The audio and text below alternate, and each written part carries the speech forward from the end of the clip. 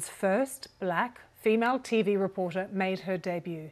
In the 1960s, Barbara Blake Hannah, like many others of the Windrush generation, came to the UK in search of new opportunities. But she faced constant racism, and after 8 years, she returned to Jamaica. She's been talking to the BBC's Simi Jolosho. July 31st, 1968. The Times newspaper printed a spread on Barbara Blake Hannah. The night before, she'd become the first black woman to report the news on British television. Yes, to be in the Times, the whole page. To be a journalist on television is the highest place for a journalist to be. And I'd achieved that. That was really cool. That was really nice.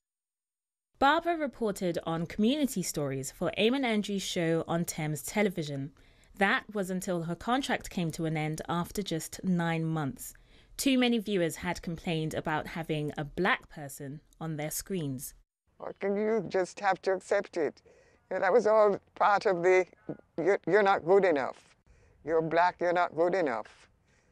Racism was a big awakening. She later got a job on ATV, a regional channel based in Birmingham, but things didn't improve during her 6 months there. The racism was more pronounced in Birmingham, on the set and on the streets. We were at a party at a bar. A glass broke and Splinter jumped up and cut me, and some drunk white girl said, "Oh, it's red," like she thought my blood was going to be another color. How did you cope with all the racism that you faced in the UK? Because you were there for about 8 years. You would ignore it. You ignore that kind of behavior as best you can.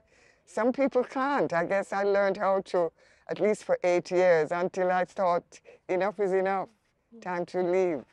You know, why stay where you're hated?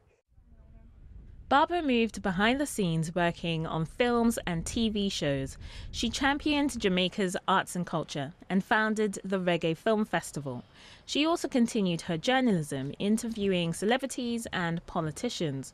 In 1984, she herself became Jamaica's first Rastafari senator. Barbara later received an Order of Distinction from the Jamaican government. But to her, one accomplishment matters the most. My greatest achievement is having had a child, being a mother. Having had a wonderful child, my son Makonnen. All my awards and medals, these are just special gifts along the way. Now 82, Barbara hopes her legacy will inspire others. Simi Jolosho, BBC News, Kingston, Jamaica.